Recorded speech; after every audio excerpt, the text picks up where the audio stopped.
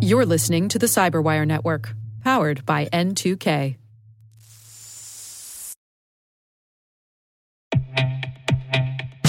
And now a word from our sponsor, SpyCloud, the leader in operationalizing cybercrime analytics.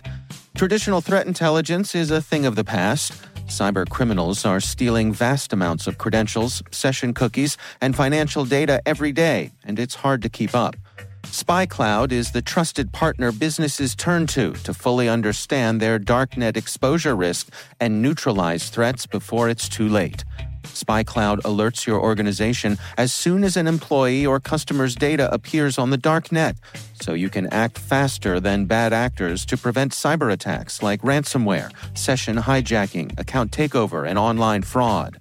With insights from the industry's largest repository of recaptured data, protect the digital identities and systems most important to your business. Get your free corporate darknet exposure report at spycloud.com/cyberwire and see what information criminals have in their hands today. That's spycloud.com/cyberwire.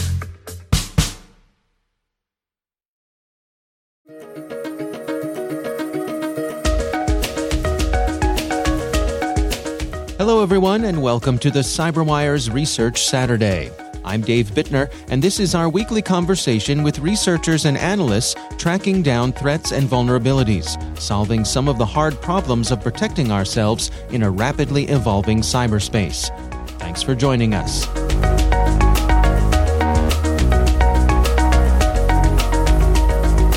So, we do, like a lot of other vendors, we do find lots of new ransomware families, but this one in particular stood out to us for a number of reasons.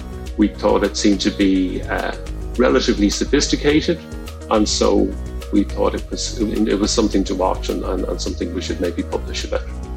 That's Dick O'Brien. He's a principal editor with Symantec's Threat Intelligence Research Team. The research we're discussing today is titled Noberus. Technical analysis shows sophistication of new Rust-based ransomware.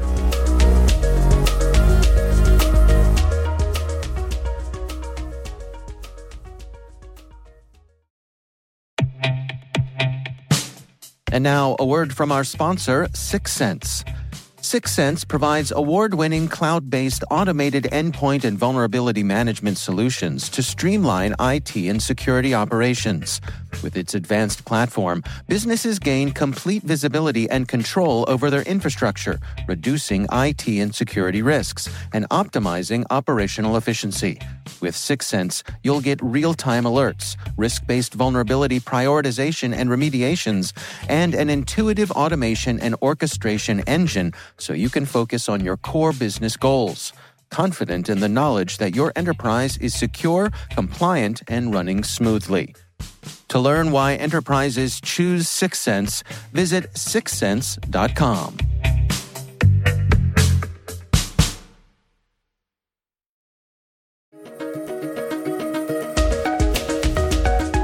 Well, the information that you published here is in two parts, and you start off here going through the anatomy of a specific attack. It's quite an interesting narrative here. Can we walk through it together? What exactly happened to the organization that found themselves the target of this group?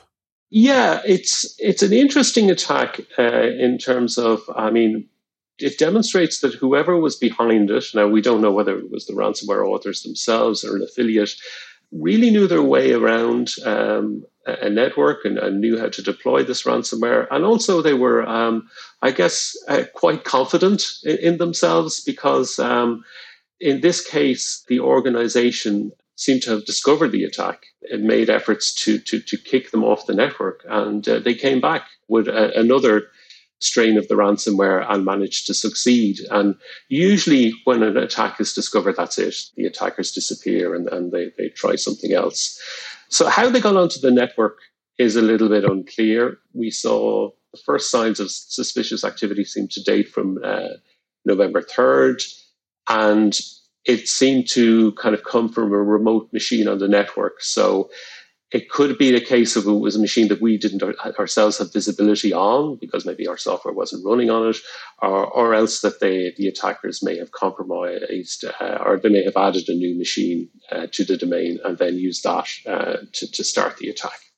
And so once they were in the network, how did they go about spreading around and also maintaining persistence? They used a lot of the tools and techniques that we'd see targeted ransomware attackers used. There's a number of steps that they all need to take. It would, escalating privileges in order to gain admin privileges, stealing credentials, and then moving laterally across the network. One of the steps that we saw them take was they managed to disable a remote admin feature, and that effectively took away the safeguards against pass-the-hash attacks. They also used PowerShell via PSExec, disable Windows Defender. And they didn't disable it as such, they just modified it in a way that it was disabled so that they added executable files to the exclusion list. And then used PSExec again to deploy the ransomware across the network. At what point did the targeted organization detect that something was going on? I believe it was during the ransomware deployment stage. And the reason I say this is because they had to recompile a new version of the ransomware. So it was obviously once they started rolling out the ransomware itself that they noticed that it was the attack was underway. The ransomware itself kind of does a fair bit of work. So there may have been a kind of window for the organization to notice the attack and close it down before the ransomware could finish doing its work. Is there any sense for how long they were in the network before they actually started encrypting files? Yeah, I mean, let me see, the first time we were sure of malicious activity was November 3rd, and the actual encryption, I believe, occurred on November 18th. So nearly 2 weeks, which is, a long time to be on a network. And, we might get to it later, but they made the most of that time on the network because they seem to have done pretty extensive reconnaissance. They knew an awful lot about the organization they were attacking. Well, let's dig into that. How were they going about that reconnaissance and what sort of information were they gathering? Obviously, I mean, we don't have visibility into every single thing that they did, but when we analyzed the ransomware sample that was used against the victim, it had a number of interesting features, and that not only were administrative credentials for that organization baked into the sample, but it also had an application kill list. Now, an application kill list is not unusual. This is a list of applications that they want to shut down before encryption launches. But it seemed to be unique to that organization. So they had gone about and they realized what applications were running in that environment, and they added it to the kill list. So the ransomware was kind of highly tailored to the victim. Well, let's dig into some of the technical details of this particular ransomware operator. One of the things that you all noted was that they were doing their development in Rust? Yeah. I mean, that's one of the things that caught our attention. I gather Rust is a really hot programming language right now. It's quite popular. I think one of the reasons it's quite popular is that people believe that it can be used to create kind of quite clean, efficient applications. And I guess there is an obvious appeal to ransomware operators with that because speed is of the essence in ransomware attacks. As I mentioned earlier, the average piece of ransomware has a lot of work to do. It has to try and delete the backups. It might have to exfiltrate data, and then it has to encrypt a whole bunch of files on each computer. So it's quite labor intensive. And I guess the quicker it can accomplish those tasks, the better. And maybe the ransomware developer, I guess, like any other software developer, said, well, let's see what Rust has to offer and whether it gives us any advantages. Yeah, I guess not surprising that they would be using the latest, greatest hot tools. Yeah, I mean, ransomware is very much a marketplace like anything else. And you see people try to experiment with new techniques and new technologies. Well, let's walk through the technical details together. The information that you all published has a an extensive step-by-step description here. Can you take us through what exactly happens here? Yeah, I mean, it does a lot of things before it starts encrypting. As I mentioned earlier, it removes shadow copies, and then it issues a command to collect a universal identifier from the infected machine. And that's something we can maybe talk a little bit more about later, because I think it's one of the more interesting features of this ransomware. It then attempts to mount hidden partitions, and then it also then attempts to propagate itself via network shares, and it looks for available shares by using the netuse command. And then it also, the aforementioned administrative credentials that is baked into the ransomware are maybe leveraged then to use to propagate via network shares. The next step it takes is to kill processes on the machine. There's a kind of a generic list of processes that it will try and kill, but it will also, as I mentioned earlier, kill a custom list that are specific to that organization. Then it begins encryption. Like most ransomware, it doesn't try and encrypt everything on the hard drive. It excludes certain directories and file names. And that's really just to kind of speed up the encryption process, to make sure that they're just encrypting valuable data as opposed to, stuff that the user doesn't really care about. You mentioned it was interesting the way it was working with UUIDs. What caught your eye there? Yes. This was quite an interesting feature, because it has it has a unique ID for each infection, and this creates an access token that creates a unique address for the victim to visit in order to negotiate with the attackers or pay the ransom. And this is something I haven't seen before anyway. I'm not saying for sure that nobody else has done it, but it's certainly something unique that we've seen. That it means that only somebody with access to the infected computer can get the address to visit to negotiate with the attackers. And we think that this has been caused by the fact that there's been some level of frustration expressed by ransomware attackers in recent times, that outsiders, neither the victim or their representative, are kind of crashing these ransomware negotiations and disrupting them. And it could be reporters, indeed, looking in on ransomware negotiations and reporting on them. And what usually happens is that somebody might upload a sample of the ransomware to VirusTotal or something like that, and the Tor site that's used for negotiation is in that sample. And then it becomes public information, and anybody who has the address can visit it. So this kind of creates an address that is unique to the victim and is only accessible to the victim as well. But yeah, there's a little bit of an innovation. It also suggests that people who developed this ransomware knew what they were doing, and are maybe kind of experienced operators in the space, knew that this was a problem to be addressed, and this was their way of dealing with it. Do you have any indications of who might be behind this? No, not in terms of identities. We have been informed by third parties that it has been advertised on Russian-speaking cybercrime forums.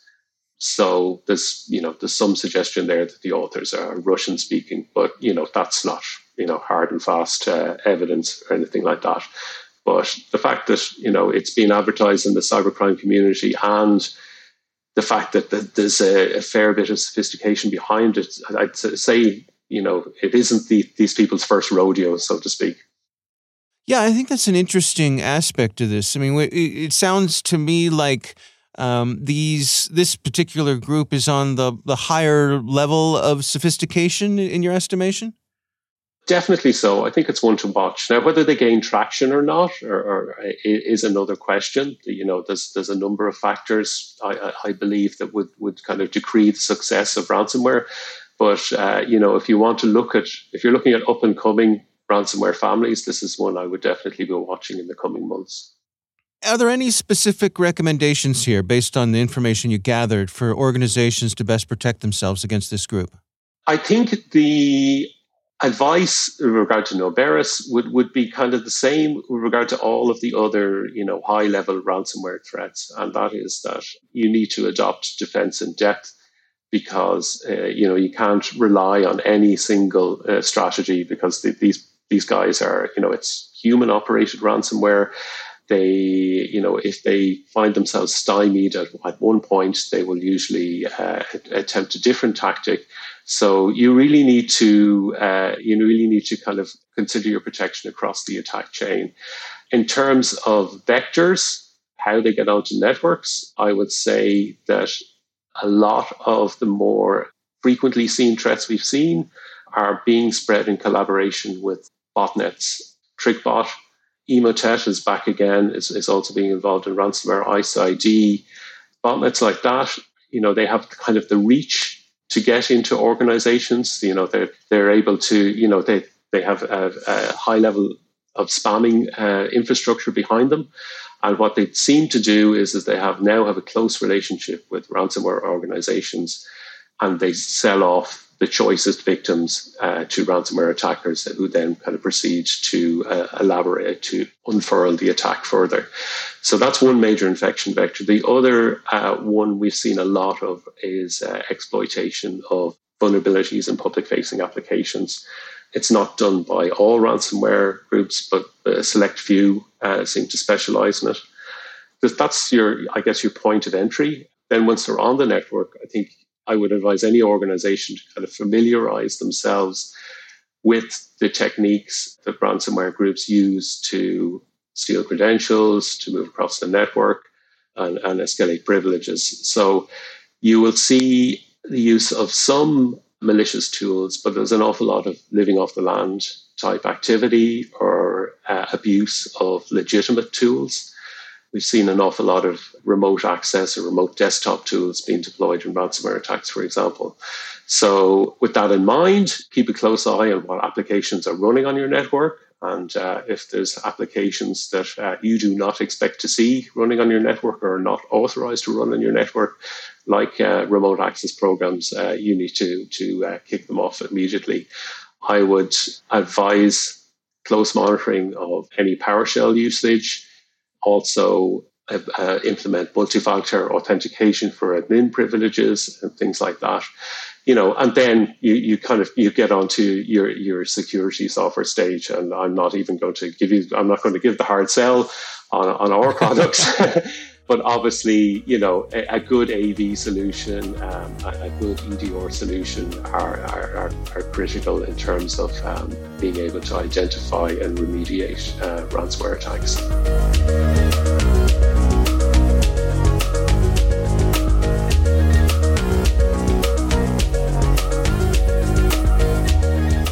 Our thanks to Dick O'Brien from Symantec for joining us.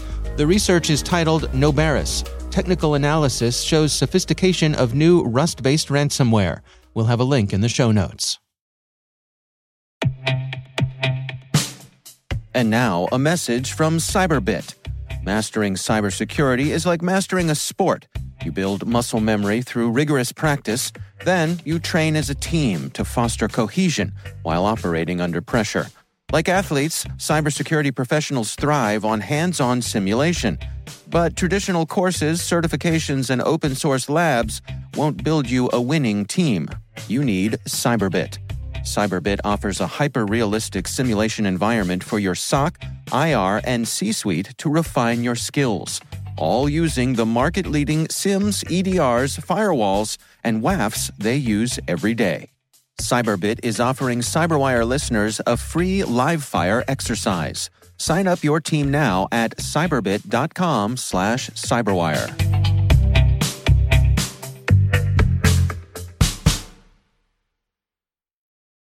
The CyberWire Research Saturday is proudly produced in Maryland out of the startup studios of Data Tribe, where they're co-building the next generation of cybersecurity teams and technologies. Our amazing CyberWire team is Elliot Peltzman, Trey Hester, Brandon Karp, Eliana White, Peru Prakash, Justin Sabi, Tim Nodar, Joe Kerrigan, Carol Terrio, Ben Yellen, Nick Valecki, Gina Johnson, Bennett Moe, Chris Russell, John Petrick, Jennifer Iben, Rick Howard, Peter Kilpie, and I'm Dave Bittner.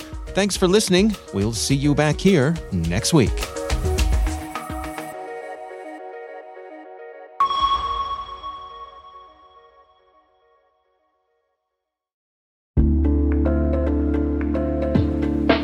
Hi, everybody. It's Maria Varmazes here, your host over at T-Space Daily, and sometimes a guest on Hacking Humans, too. We here at N2K Cyberwire work hard to bring you concise, intelligence-driven news and commentary, and we'd like to know how we're doing. Please take a few minutes to complete our audience survey and share your feedback to help us continue to grow and meet your needs. Visit cyberwire.com/survey. That's cyberwire.com/survey to get started. Thanks so much for your input as we reach for the stars. It means the universe to us.